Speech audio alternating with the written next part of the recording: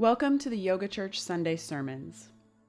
These sermons are filmed in the place I'm lucky enough to call my backyard, so you might hear the sounds of birds, geese, roosters, trains, and wind, and sometimes my sweet pup Indy.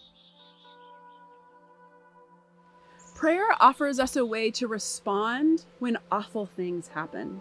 Telling someone you'll pray for them can be a way of offering comfort and support. In the public sphere, we often hear our leaders say that their thoughts and prayers are with the people in their communities dealing with traumatic events. But not too long ago, there was backlash against this sentiment. And while I love the practice of prayer, I understand why. Prayer isn't a catch-all. It's not a platitude, and it's not a standalone solution to major problems. Prayer is an active practice that leads to change. In prayer, we reach out to the God of our understanding. We reach out to the universe, and we ask for help. We offer gratitude. We try to understand complicated situations. We try to deepen our sense of connection and belonging. We try to figure out how to best respond to what's happening in our lives. And hopefully, the clarity we gain through prayer leads us toward right action. Prayers that don't change who we are and how we act in the world are at best empty, and at worst, harmful. The words and feelings we offer in prayer have got to take us somewhere. Prayer is a powerful practice that can open our eyes and our hearts to the suffering of the world.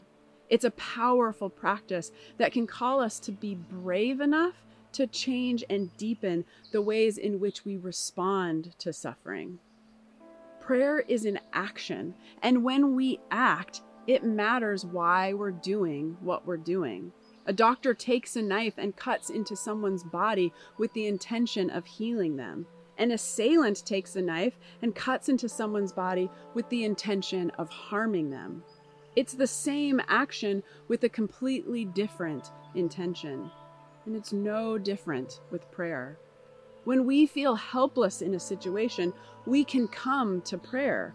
But if the intention behind our prayer, even unwittingly, is nothing more than to offer platitudes, we add hollowness to an already painful situation. We've got to approach prayer as something real and transformative.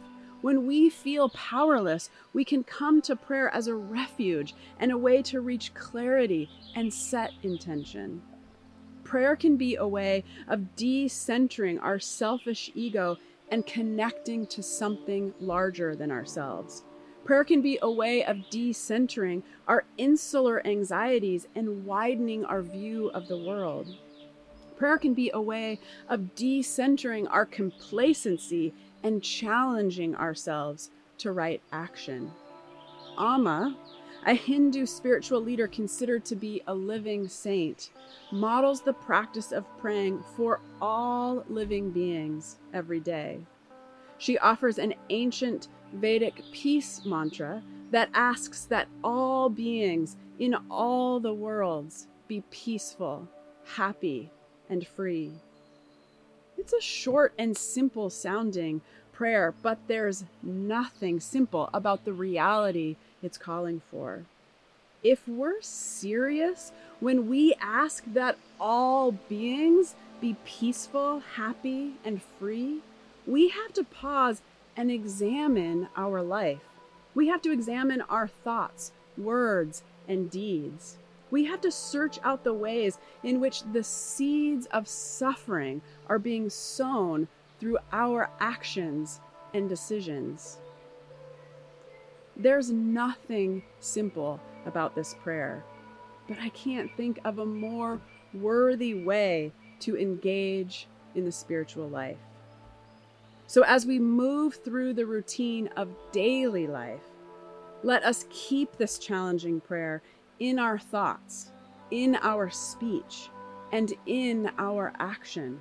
Let the desire that all beings everywhere be peaceful, happy, and free become the intention behind the big and small decisions we make every day.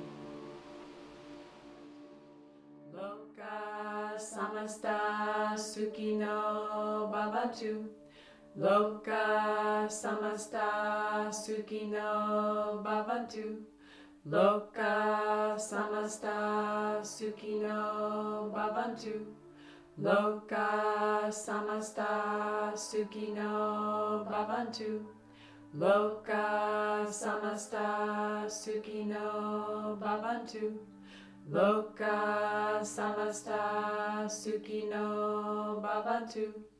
Loka samasta sukhino bhavantu. Loka samasta sukhino bhavantu. Om. Shanti, Shanti, Shanti.